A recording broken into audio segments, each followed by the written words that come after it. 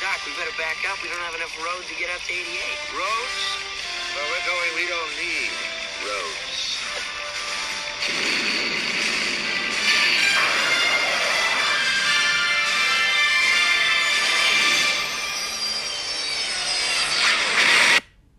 Warm it all up! Everything you got! Yeah.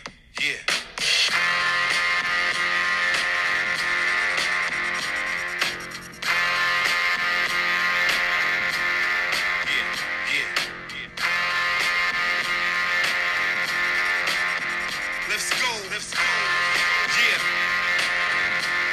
Listen. Welcome to the Sports Antidote, episode number 62. I'm your host, Danny Belts. We're going, we don't need roads. That's right, because we're going back to the future. College futures, as a matter of fact. The very essence of this podcast. This is my favorite one every year. College football futures. We'll be talking about that. But before that, Biden and Afghanistan. I mean, we just have to. How can you not? And I'm sure Tommy Bench, who's coming back on the show, will hammer away on that. Jack Morris is suspended from calling games in Detroit. Interesting. Two other people aren't suspended for doing the same thing. Let's talk about that. Somebody asked me about the scouting report thing I said last week. We're going to talk about that. I'm glad someone challenged me on that. COVID vaccine. I do want to distinguish the difference between a shot and a vaccine. I did go to culinary school. But I think I understand the difference, and I think many people don't. Bro Exotic is back on. It looks like, once again, he's got a Buffalo Riot Wings franchise. This time, he's gone international. Unbelievable. And then I did mention Tommy Bench will come on and talk about God knows what, but it's probably objective, true, and well thought out, unlike anything you'll hear initially on this podcast. Thanks for joining the Sports Antidote today. Once again, you can follow us on Instagram at The Sports Antidote. We're getting close to 1,500 followers before Instagram began to cuck. I'm going to keep that word under 4.5. So there's one. We have some new listeners, I know. I always say that, but thanks to the new listeners here this time out in Montana. A few people in Montana. Holler at your boy. Right there near Helena, the capitale. So welcome to the podcast. Reach out and touch it, brother. Tell somebody about The Sports Antidote. Danny Belts, Bro Exotic, Tommy Bench. Now that we are getting back into the swing of things, we'll get more into gambling mode. However, at the same time, it doesn't mean we're going to be throwing anything out on the back end. Tommy Bench will certainly be on, just not for as long as football takes the show.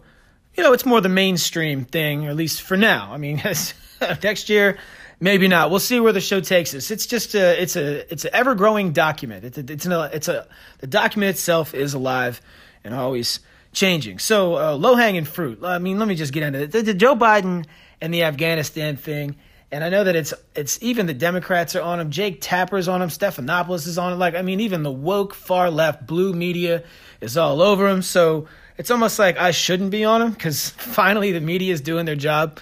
What an unbelievable call by the sitting president of the United States who's, watching the Golden Girls at Camp David, eating his ice cream, and then finally has to come answer to the reporters. And what's he do? He doesn't answer hardly any questions, just turns away from the podium after someone asked him a tough question, basically saying, "What are you doing?" And he responded, blaming Trump. Unbelievable. You have just abandoned. This is the equivalent of having like 3 outdoor dogs that always are trying to get inside and eat your cats. And what is stopping the dogs from doing that? Well, one is a door. The other one is you. So imagine you just abandon your house forever and leave the door open and the dogs come running in. They're going to annihilate and rip the cats to pieces. And that is what's happening right now in Afghanistan with straight up terrorists. So we found out that the far left is pro-criminal. We know that because all the Soros placed, and this is public record, Soros donated money to many of these DAs, particularly in New Orleans and Philadelphia and Baltimore, just a few to highlight. And New York, it's a fact. This is all, they're open about it, so it's fine. So we are too. So we let all the criminals go. We arrest all the drunk white idiots that came in the Capitol. And yes, they should have been arrested, but not for 6 months. It's absolutely ridiculous. So we let criminals go, and now we're going to arm terrorists. My biggest problem with this whole thing is we left close to like $1 billion in artillery. We left them with a bunch of what are they called? Warhawks? Those helicopters? The Blackhawks, or not the Apaches, So they don't know how to fly them, but I guarantee you they'll probably die trying. So we'll see how that works out. Look, either way, it's just ridiculous. I mean, You have to have some sort of exit strategy, obviously. If the Trumpster had pulled something like this, I'd be just as mad. But you have let the dogs in the cat house. And now families, people, children, women, everyone is going to get torn to pieces. It's happening right now. So it just shows what this administration is about. We are pro-criminal, and now we are pro-terrorist. Prove me wrong. Argue me. Tell me I'm wrong. I mean, how? We let criminals go, and now we arm terrorists. I mean, this is what Madeleine Albright did years ago with North Korea, right? Secretary of State under Bill Clinton. Oh, they need it for energy. No, they need it for nukes. But thanks. Pro-terrorist. Pro-communist terrorist. Unbelievable. Belts, that's a lot. If you don't like it, leave. Jack Morris, commentating for the Detroit Tigers. I don't even know who he was. Didn't really care, but he did something pretty funny. I think when Ohtani came up, the shining star for the Angels, who still can't figure out how to win baseball games, it's unbelievable. It's either going to be him as the MVP or Vlad Jr., Guerrero going absolutely insane, making the majors look like T-ball currently. So, as it would be, he kind of said something in an Asian accent, like we all do every time, all the time, excuse me. I mean, who doesn't do that? Is that really is racist? People do white voice. I see people do black voice. People do Hispanic voice. Well, this guy, he's a white man, so he's screwed. So he had to apologize. He was indefinitely suspended by Bally Sports up there, blah, blah, blah. And yet at the same time, Stephen A. Smith said that Ohtani should not be the face of Major League Baseball because he doesn't even speak English. Can you imagine if Dan Patrick had said that? Canceled. But no, it's Stephen A. Smith, and he's got something going for him there. So at the same time, nothing happens. Doesn't even issue an apology. And if he did, it was on an email. Very similar to when Michael Irvin accused Tony Romo of having slave feet, insinuating that his parents or his great-great-great-grandfather or some ancestor up, I think his mother, had sex with a slave, thus giving him athletic ability. He didn't have to issue any apology for that. That was 15 years ago. Wildly offensive, unbelievable. Can you imagine if someone like, I don't know, Boomer had said, boy, that Taysom Hill has some slave feet. Yeah, canceled. Unbelievable. Has Jalen Rose apologized for calling Kevin Love a token? That's just, again, no, he hasn't. Doesn't have to. They play by different rules. I'm sorry. It's just different when you're white. It is. You can't say, I mean, just look. I mean, a token? That's like me saying, yeah, the only reason Lamar made the swimming team is because they needed a token. Whoa, canceled. So it's wildly racist to say something like that. But, we see that there are different standards for race when it comes to getting canceled or suspended or issuing apologies, etc. These are the facts, and they are undisputed. Speaking of facts, COVID vaccine. When are we going to stop with this? Isn't a vaccine something you just get like once? You get like vaccinated as a kid for the measles and polio like once, right? Or when you typically get vaccinated for the flu, oh, it's a flu shot. Oh, we get that annually. I see. So now this is nothing more than a shot, correct? Because now we're talking about constant boosters and COVID for the next 50 years. There's a better chance of me in 2024, honestly, voting for whoever it is, whether it be Kamala or Joe, whichever one's still standing, better chance voting for that party than me getting vaccinated. So, and if you think maybe because I'm not vaccinated, maybe you can catch COVID by listening through this, maybe so. Maybe you should find another podcast. I don't know what to tell you. I'm just over here speaking the facts. Why do you get vaccinated for something every year? So it's a COVID shot. Let's just call it just what it is, like the flu, and apparently wildly ineffective. And once again, fake news flies everywhere, and Facebook and Twitter and the fact checkers, and they all cock. Yes, we know. It's absurd. Okay, quick, the scouting report thing. We're going to get that next week. I have a very good example of how I scouted a basketball team while in Colorado for a friend of mine when I first moved there. It was a YMCA league. You're going to laugh, but this could be translated nearly to anything, and it ranges from looking at people who just literally can't not get caught in a pick, nice double negative belts like LeBron James.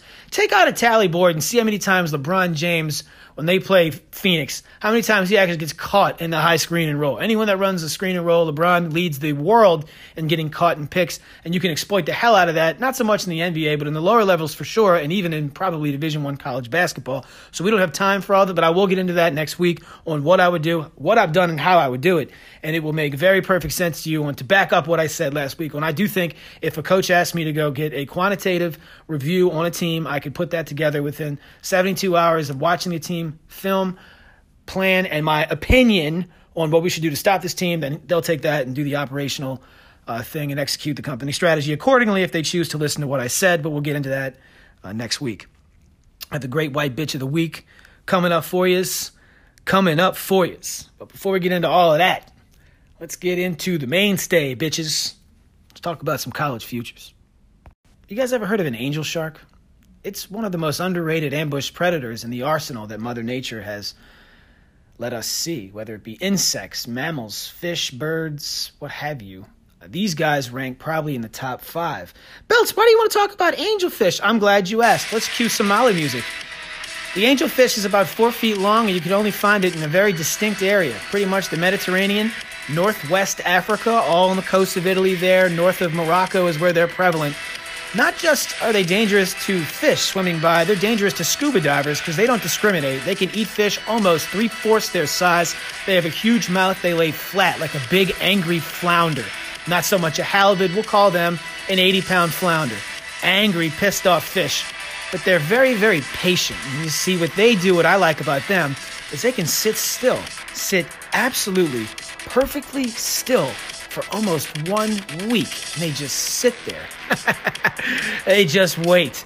It is a true ambush predator, a predator of opportunity. They wait for something to swim over them, whether that be a scuba diver. No, they've never killed anyone, but they've attacked, and they've been very successful in attacking, as their teeth are interlayered, which means once they lock on, it's impossible to let go. The bottom jaw goes the other way of the front teeth. So once they're locked onto you, you're going to have to kill it because it's impossible for them to let go.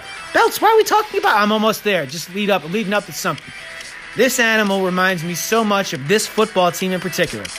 Not so much because of the teeth or because of the patience, because they lay waiting and they're going to bite one of these 4 teams right in the ass. Let's take this party to the ACC, a place I'd never go, to the Atlantic Division. Let's go to Georgia Tech. That's right, Georgia Tech. Let's talk about them. True freshman last year, Jess Sims was tasked with taking this team to some sort of mild or average win rate, which is nearly impossible 3 years out of the triple option. How is that even possible right now? Jeff Collins, the coach, accused of being more of an operator and not a hands-on developer, but we talked about that. He doesn't have to be a developer. He has to be the CEO. He has to be the coach. Leave all that to Dave Patnito, the offensive coordinator. He's the one that came along in 2019 with Sims, trying to go ahead and change what Paul Johnson created with the triple option. Very difficult.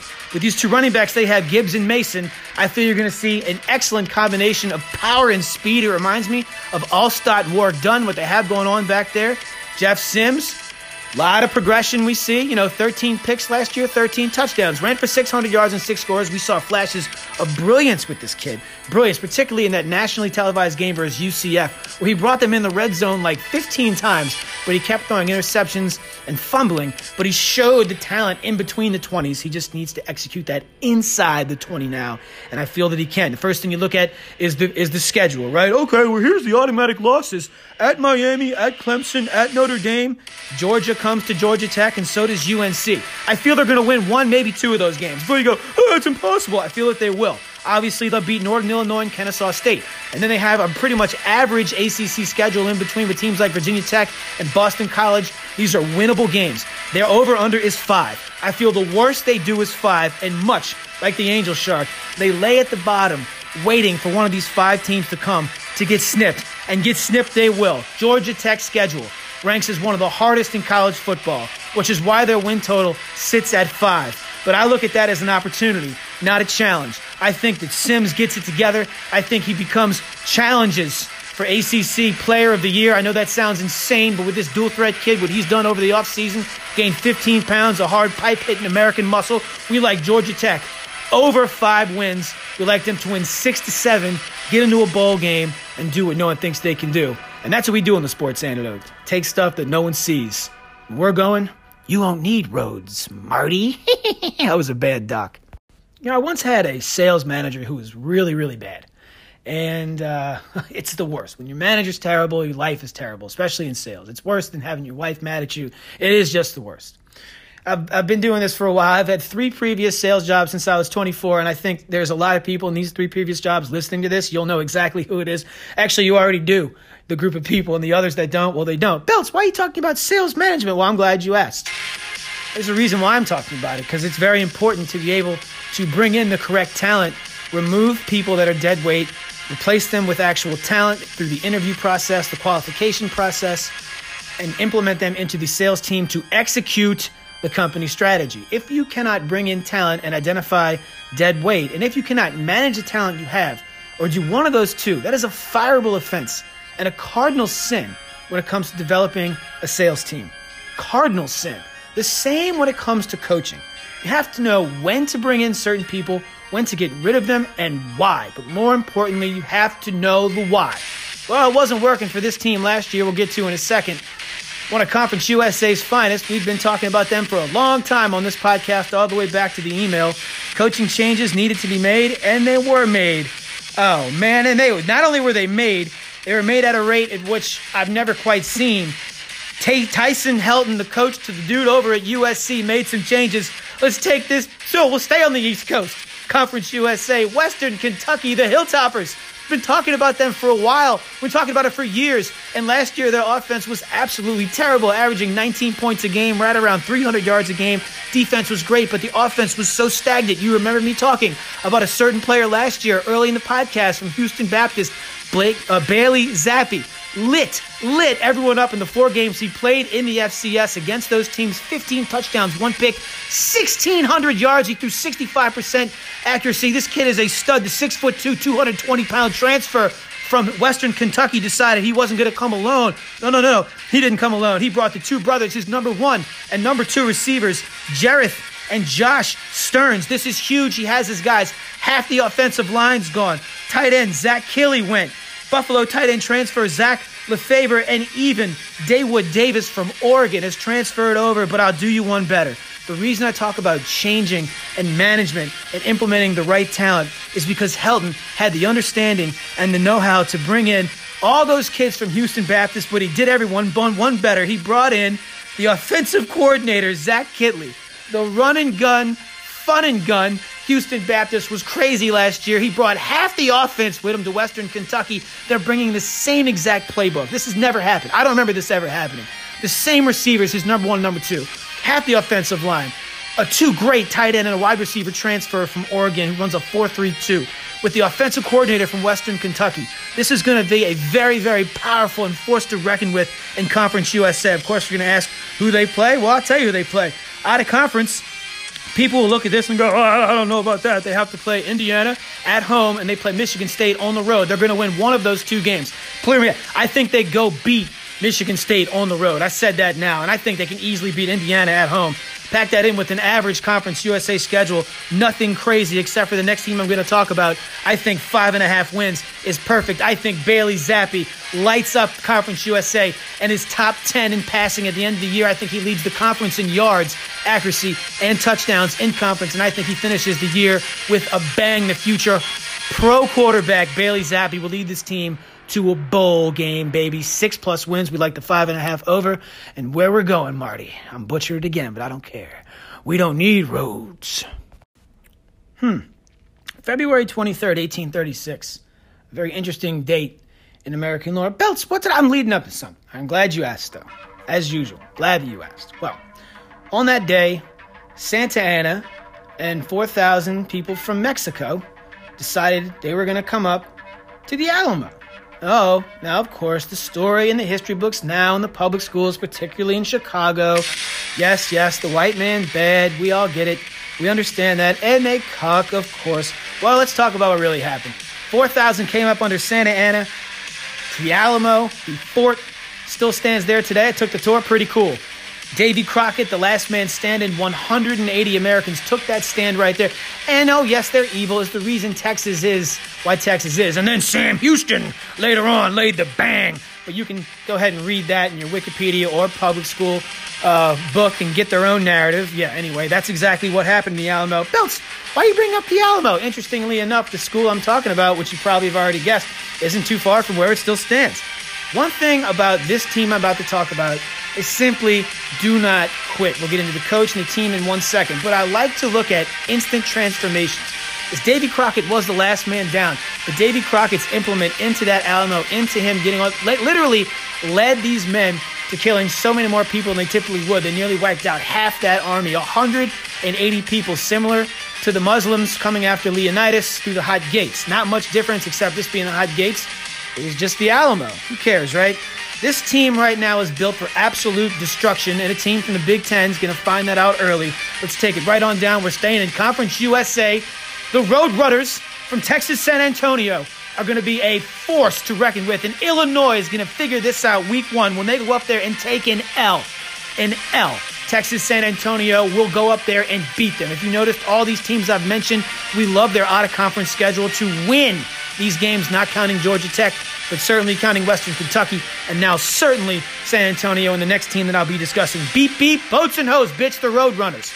Running around from that coyote, except they do the attacking. The Roadrunner's actually a way more vicious creature than what's depicted on those old cartoons, and I'm sure that'll get canceled soon because Wile E. Coyote's probably a racist, and I'm sure something or other, who knows. But I'm telling you right now, this team is built for absolute destruction around the board. Their coach is awesome. Jeff Traylor came from being Arkansas's running back coach, and he was associate coach. Came over last year. They went 7-6, went to a bowl game for the first time in school history. Their running back, Sincere McCormick, led the nation in rushing. Talk about a coach. He was Arkansas's running back coach, and he comes over here, and this dude leads the nation in rushing, but he lost it because Iowa State had one more game, and Breece Hall took it. This team is absolutely loaded. The entire offensive line is back, nearly half the defense. It's like ULL, it's like Louisiana Lafayette, the University of Louisiana, like, bitch. This team can go. You look at their schedule, Lamar out of conference. They have Illinois out of conference. Those are 2 wins and a pretty much average Conference USA schedule. Yes, they play Western Kentucky. I look at that one of 2 ways. One's going to win, one's going to lose. I'm factoring them to beat Western Kentucky in my calculations already. I love what this team can do. I think they are just like the Alamo. They simply do not stop defensively. Offensively, they'll be twice as good. Nearly everyone's coming back. The transfer portal didn't hurt them or help them much, but either way, I like that line. Offensive line's back, defensive line's back. I love this coaching staff. I love what they have coming. Their over-under is 8. We like the over. We'd like them to win double digits and smoke Illinois week 1. We know what's going to happen because where we're going, Marty. He doesn't even say Marty. Marty, we don't need roads. One of the biggest misperceptions in the animal kingdom is the fact that the male lions don't do anything. I always found this to be pretty funny. You know, like the perception is the females do all the hunting and the females do all that. That's kind of true. Belts, why are you talking about it? I'm glad you asked. I really am. I'm super excited you asked me, and I'll tell you why. So yes, the females do most of the hunting. There's a good reason why they do most of the hunting. Because the males have to lay back. Now, the lions, the female ones, are better hunters. But if you think that male lions don't go out and do any killing, oh, you're just an idiot. Of course they go out and do the killing, but it's kind of inherent and in the DNA of these female lions, the lionesses, to do most of the hunting. Because the lions, you see, they're typically older, bigger, stronger. Their energy needs to be saved for way more important feat than catching food. Trust me, there's no shortage of mammals to eat in Africa for the lions. Oh no, there's no shortage of people and of other things they can eat. But the thing the male lion does that no one really wants to talk about is they protect the pride from another big male lion who, mind you, death taxes in this happening, is going to challenge the king male of the pride. Let it be Scar or Mufasa, I don't really care. But I know one thing, you're going to get challenged. And if you lose in this epic battle, all the offspring will be eaten, and the women and the cubs will now be sexual concubines for the new males. That sound fun if you're female lion? No, you probably just want to keep the orange man in office. And have him go ahead and rule. You'll go ahead and live with his angry tweets if you're a disgruntled female lion, because he's protecting you from a big male to come in and rape you and eat your kids. So, does it sound like such an easy job now? Nope, it doesn't. Bigger, stronger, angrier, the protector. Oh, there's a protector, all right, this year. And it ain't no surprise who I'm talking about. The protector of the Sun Belt. The team that is going to bring a reckoning outside of their conference. I told you there was a tempest brewing in the ocean. The tempest turned to a depression, and then a tropical storm, and now a Cat 5. It is happening right now in Lafayette, Louisiana. I've talked about this almost 3 weeks in a row, and this will be an ongoing theme. This team is built to destroy. And much like the male line, they don't get all the flash because they don't do all the hunting. And yes, they cuck. But yes, we all know, and that's 4, by the way. One more and I lose. Here's the deal. Last year, I said they'd beat Iowa State outright. They went on the road and beat the runner-up in the Big 12. And this year, how fun that they go play the Big 12 again at Texas in Austin, a team that's favored to make a run at Oklahoma because their new coach, who has to go into AA meetings at halftime. Sarkisian, yeah, not buying it. Speaking of coaches, I'll take Billy Napier. And just to refresh your memory, turned down coaching jobs at Auburn and South Carolina. He was number 1 on the list, turned down millions to come back for this opportunity. Why, you ask? Well, returning 20 of 22 starters for one reason. They lost both their running backs. They have great backups, and a transfer, Jacob Kalik-Koabai from Texas A&M, will be fine.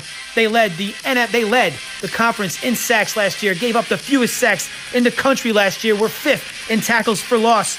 They had one of the biggest offensive lines in the country last year. It's way biggest in the conference. They returned everyone, one of the best defenses in college football in points per game. Levi Lewis, the 5th-year senior at quarterback. Billy Napier, one of the best coaches in college football, who will be coaching for Alabama before this is all said and done. 28-11, lifetime 21-4 in conference, 3 division titles. They're 2 tough games at Liberty and at Texas. I think they win both those games. That's right. I think they can beat Texas on the road. We already bet that. I think they can beat Liberty on the road, and I think they run the table.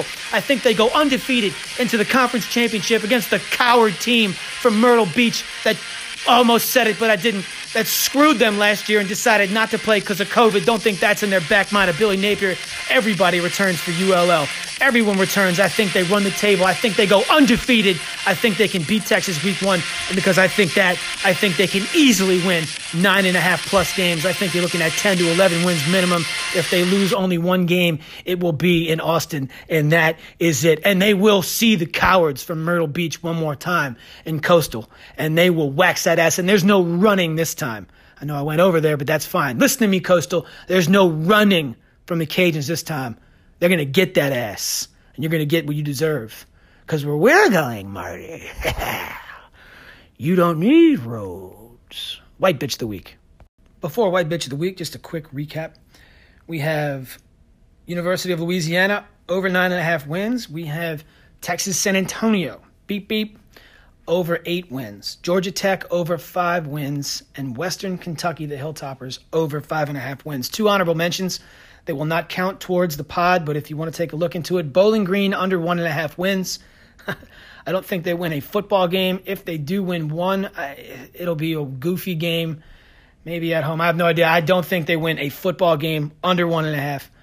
And Florida State, over 5.5. Interesting transfer portal there, particularly your boy McKenzie from UCF, the quarterback. I like that, over 5.5 wins, but those 2 just didn't make the cut. But they were definitely close enough. What do we have here? Yes. So I'm going to add a little music to this one. When I say weak ass, you say bitch. Weak ass, bitch. Weak ass, bitch. When I say weak ass, you say bitch. Weak ass, bitch. Weak ass, bitch. When I say weak ass, you say Weak bitch. ass white bitch. 3-6 Mafia almost hit it on the head. I had to bring this song back. An instant seat at the awards banquet in December for White Bitch of the Year. The Secretary of State, Anthony Blinken. How many times did he get his head dunked in a toilet in elementary school? Anthony Blinken. This dude gets up there and just completely lies. 3 weeks ago, he said if we pulled out of Afghanistan, there would be no issues. And all the people are giving him intelligence, all these generals from the Pentagon, no one listens. And now the Secretary of State has the audacity to get up there and say, who would have saw this coming? Joe Biden's just too low-hanging fruit. The Secretary of State, supposed to be over these foreign affairs, makes Madeleine Albright look like Condoleezza Rice. You, my friend, are White Bitch of the Week for your lying and incompetence, and you are automatically invited at the awards ceremony mid-December for White Bitch of the Year, you weak-ass bitch. The Onion Ring, where even fiction is reality. Everything on here is a fact. with guest host, Bro Exotic. Super woke. The onion ring commences. Bro Exotic, what's going on, Chief? What's going on, dude? Bro Exotic, second in command of Cal, Church of Woke.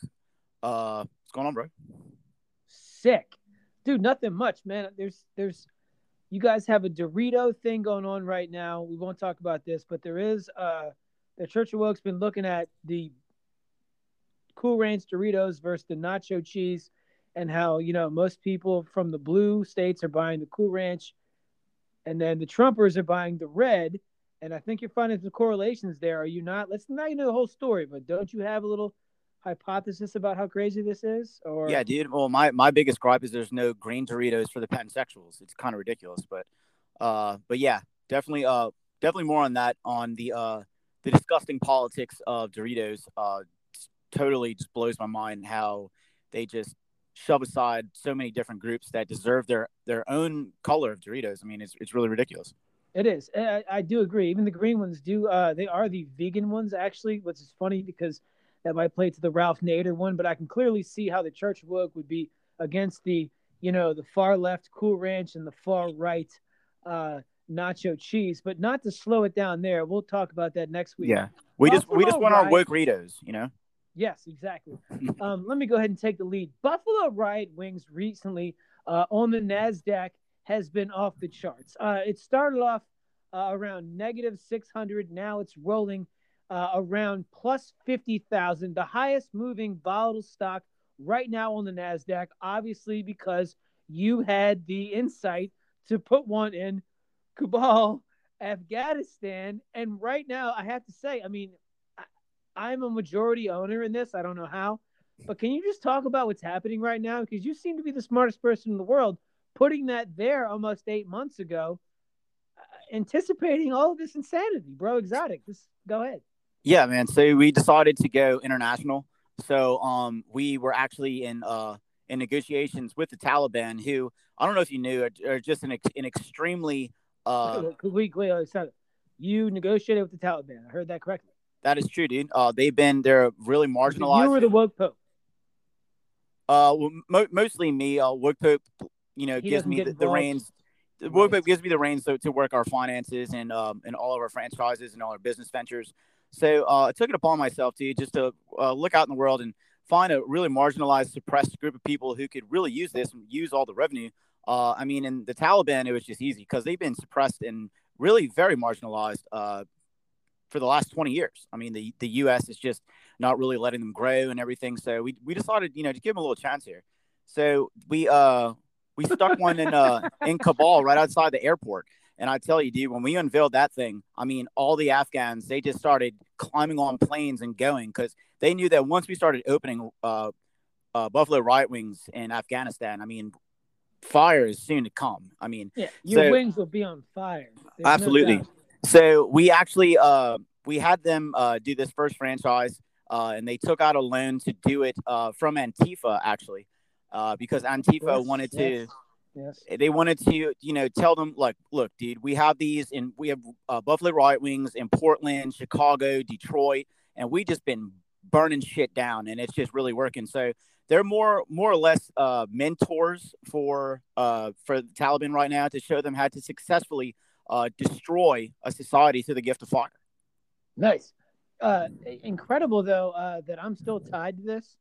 I think you may want to look back on a contract I may be wanting to sign out now, Buffalo Riot Wings, after you guys came international over there. I'm not sure how the contract reads.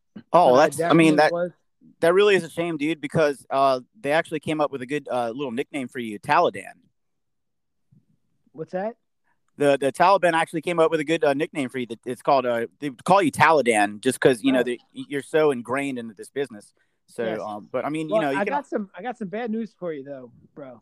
So I want you to go ahead and talk to my lawyers. I really thank you for the Taliban. Yeah, I'm glad the Taliban like me and all, but I'm not really a big fan of them. I didn't know we were going international. I didn't know we were going to be doing it like this in ridiculous countries like that. So I will let you know that my percent, I sold my percentage of the company, unbeknownst to you. Contractually, I was able to do that, so I'm no longer in. Well, I But mean, I did sell. I don't know how the Taliban's gonna feel about this, dude. They might you might be feeling some bombs coming your way, financial bombs, that is. I guess that might be true. Do you want to know who I kind of sold it to, or are you just not even worried about it? I mean, I'm all ears, dude. Okay. There was a lot of suitors. All right. A lot of people came calling because Buffalo Riot Wings is on fire, literally. That's our motto. But I can't stand with the Church of Woke anymore, as you guys are aligning with just terrorist organizations. Although it aligns with your company strategy, it doesn't align with my, I guess, mindset as an American. But one business person did come and knocking and offered me 3 times my share in which I bought in with you. So he's coming on the podcast next week. I'm sure you've heard of him, but Donald Trump Jr. has now bought up my shares. He'll be coming on the show next week to talk to you to go over the specifics. Do you have any issues with that? DTJ bought up your shares. Yeah, for 300%. So kind of a no-brainer on my part. There's nothing in the contract that says it couldn't sell to anyone of the Trump family. Yeah, you're really in there.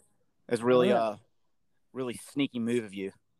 Well, I'm gonna have to talk to Just my. don't tell the woke pope yet.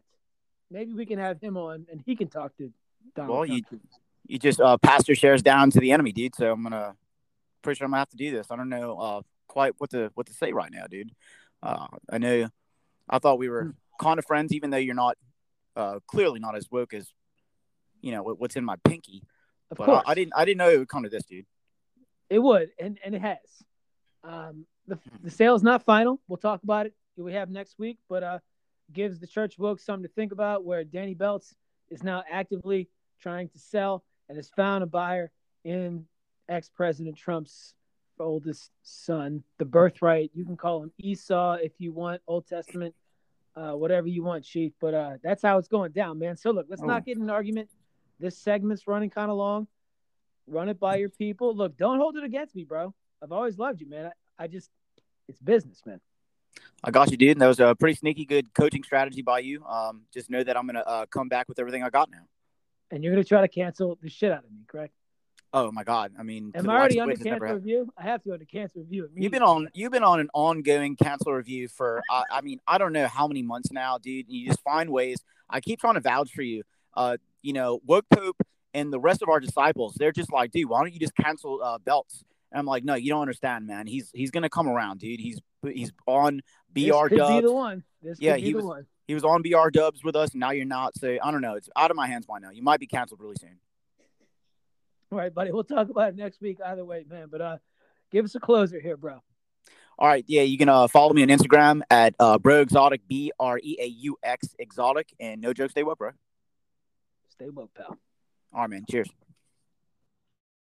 Tommy Bench, thanks for jumping on the Sports Antidote. What's going on, Chief? Not much, pal. How you doing? Doing well, man. Sitting over here in nowhere, Mississippi.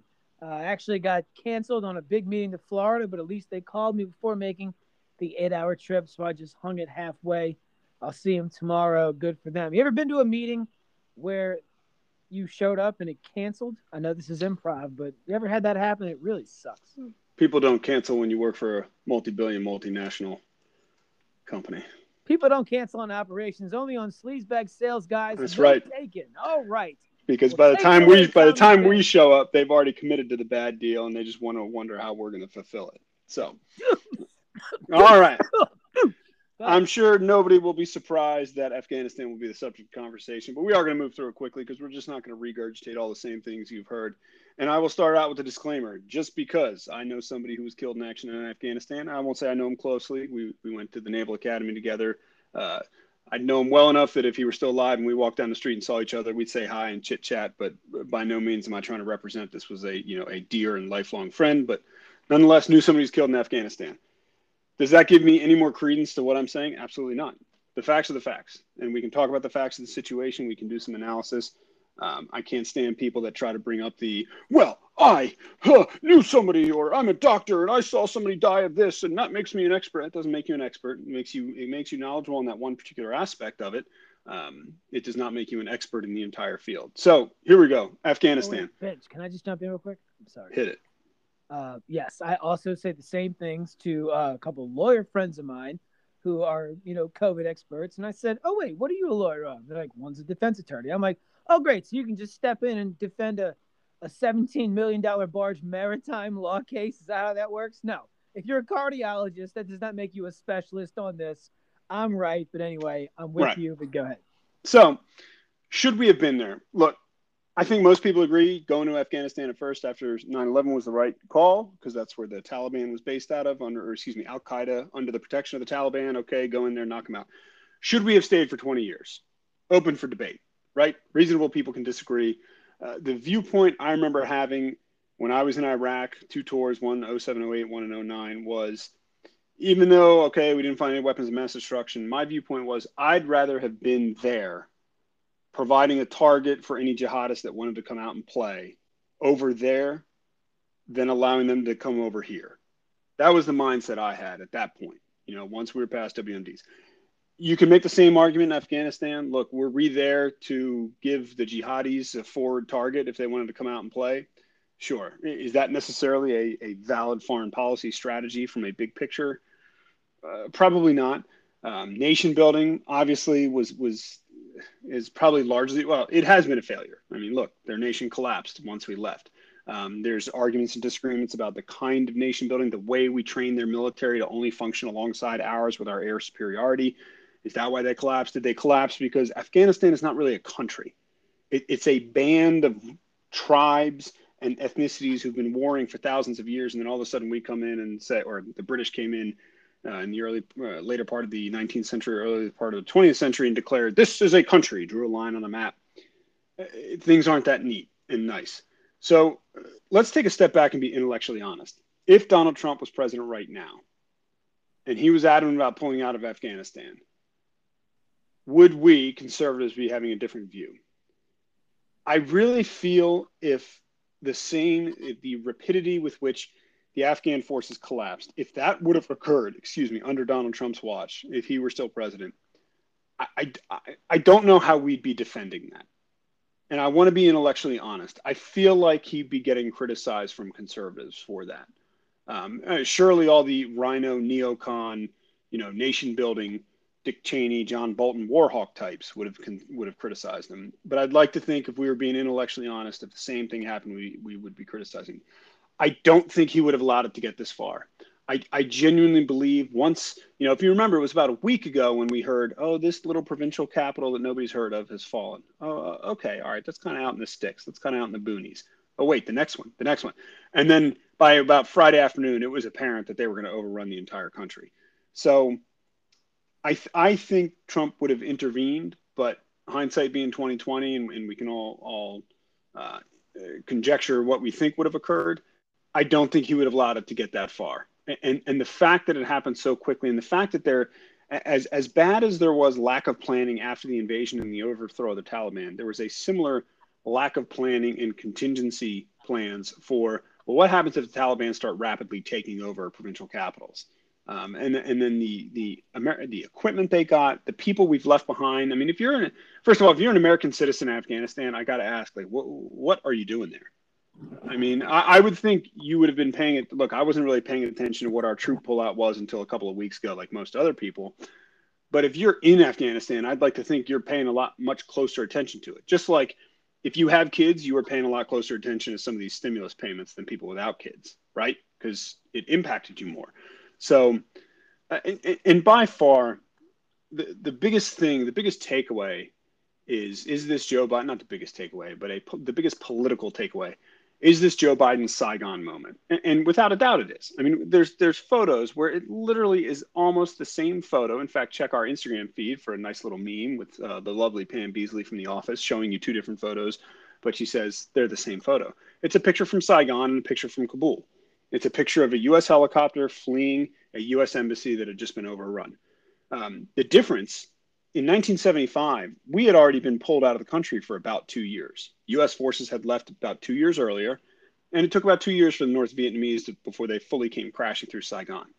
From the time we left our last boots on, combat forces on the ground, it was less than a few days. So it's really just embarrassing how quickly things went south, and that nobody seemed to intervene or just get some Tomahawk missiles or F-18s or do something. Then there is the issue of people who supported America, and they've just been abandoned. If you're an ally of the United States right now, you seriously need to be second guessing your commitments the United States has made. If you're Taiwan, you're terrified. If you're Australia, you're terrified. If you're any of the countries that border up to Russia, you've got to be terrified. If what you're relying on is the strength and the word of the United States to prevent your local enemies from improving their regional hegemony in the area that you're in, respective countries, Taiwan, Estonia, places like that, with respect to China, Russia, etc., you've really got to be thinking this can't pan out well. So, and by far, one of the worst things, and I think this will be one of those things that'll be viewed as a second and third order effect, and it won't become fully known for another couple of years. The Chinese embassy did not get overrun in Kabul. They have said they are going to likely recognize the Taliban as the legitimate ruling authority of Afghanistan, because that's what we want. We want China, and see, China, they don't care, and the Taliban doesn't care. The Taliban doesn't care that China has 1 million Muslim Uyghurs imprisoned in the western Xinjiang province. They don't care, and China doesn't care that they're Muslims, even though they don't want Islam spreading in their country because they don't want it to disrupt Chinese culture.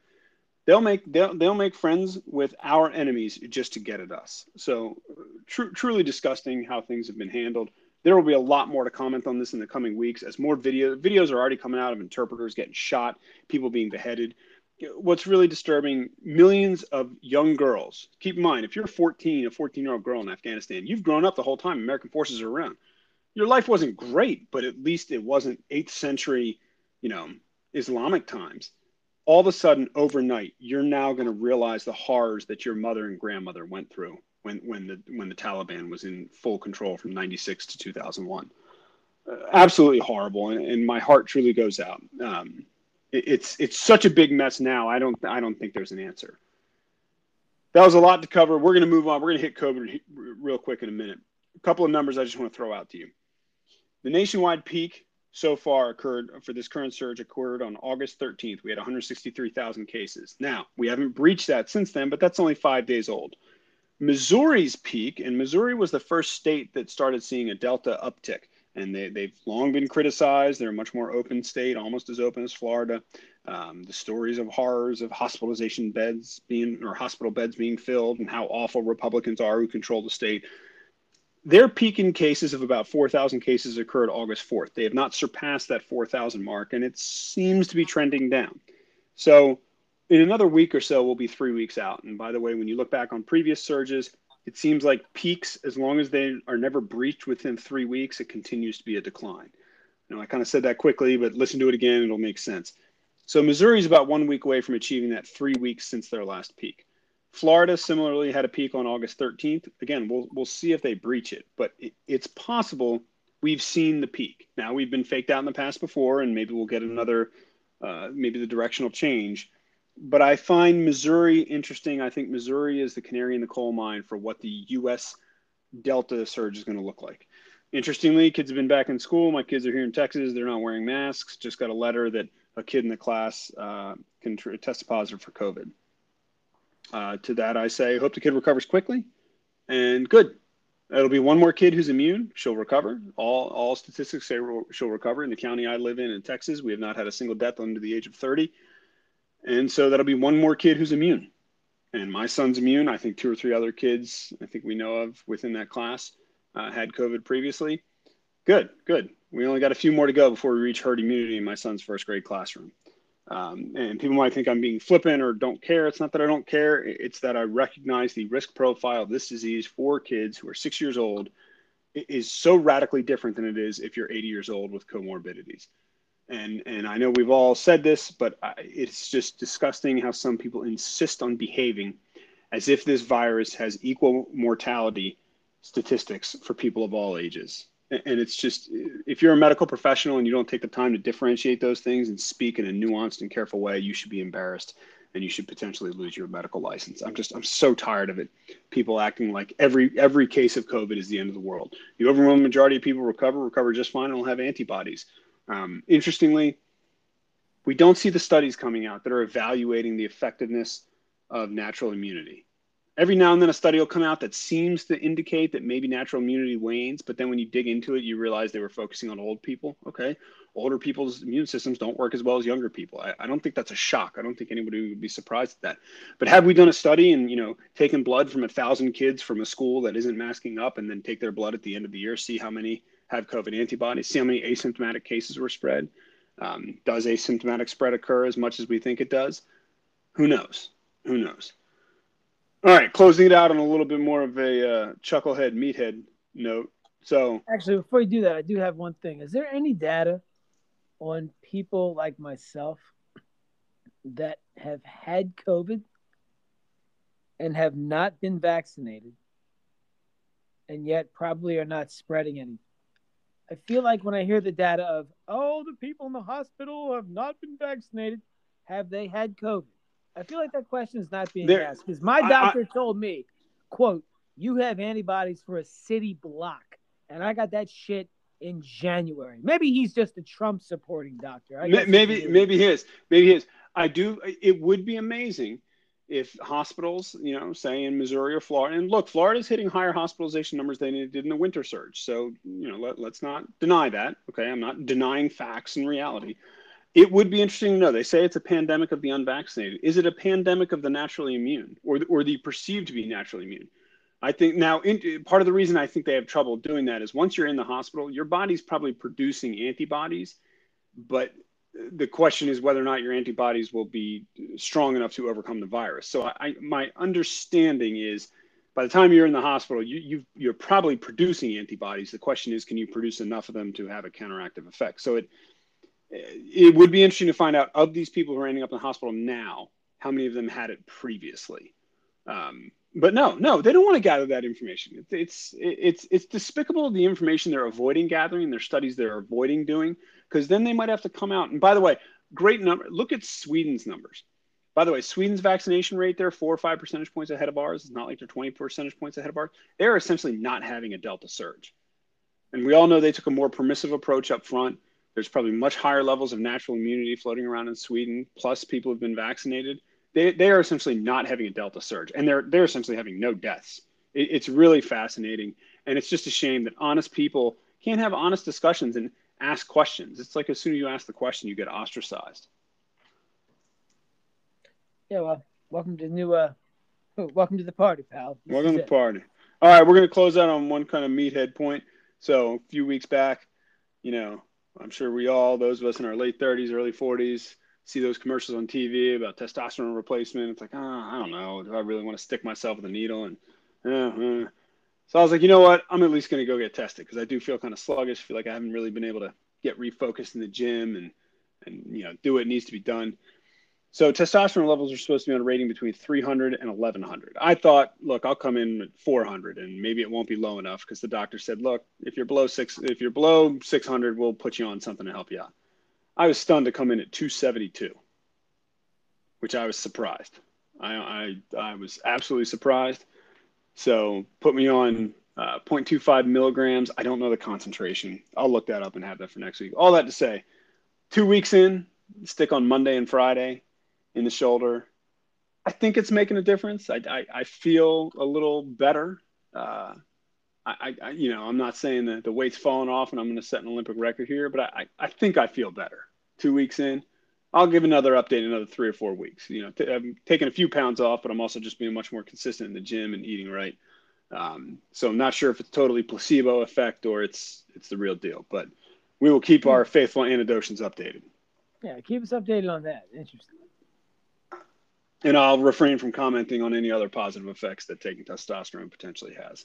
Yeah, let's do that. That's great. Being is where never mind. Let's anyway, thanks for that, pal. All right. Well, you know what? With that being said, that's more than enough for me. So all right. I will look forward to having you on next week. Remember, we're getting back into sports. Bench. We're not going to cut you short. we're always going to have you on, but you might go down to 10 minutes if you can do it. Maybe I just won't interrupt as much. Well, that's what she said. So we will truncate it a little bit. All right. Well, I got it. We'll see. Because maybe I can actually win some money for us this year in sports, unlike in COVID football. But we'll see you next week. Look forward to having you back on. All right. Out here.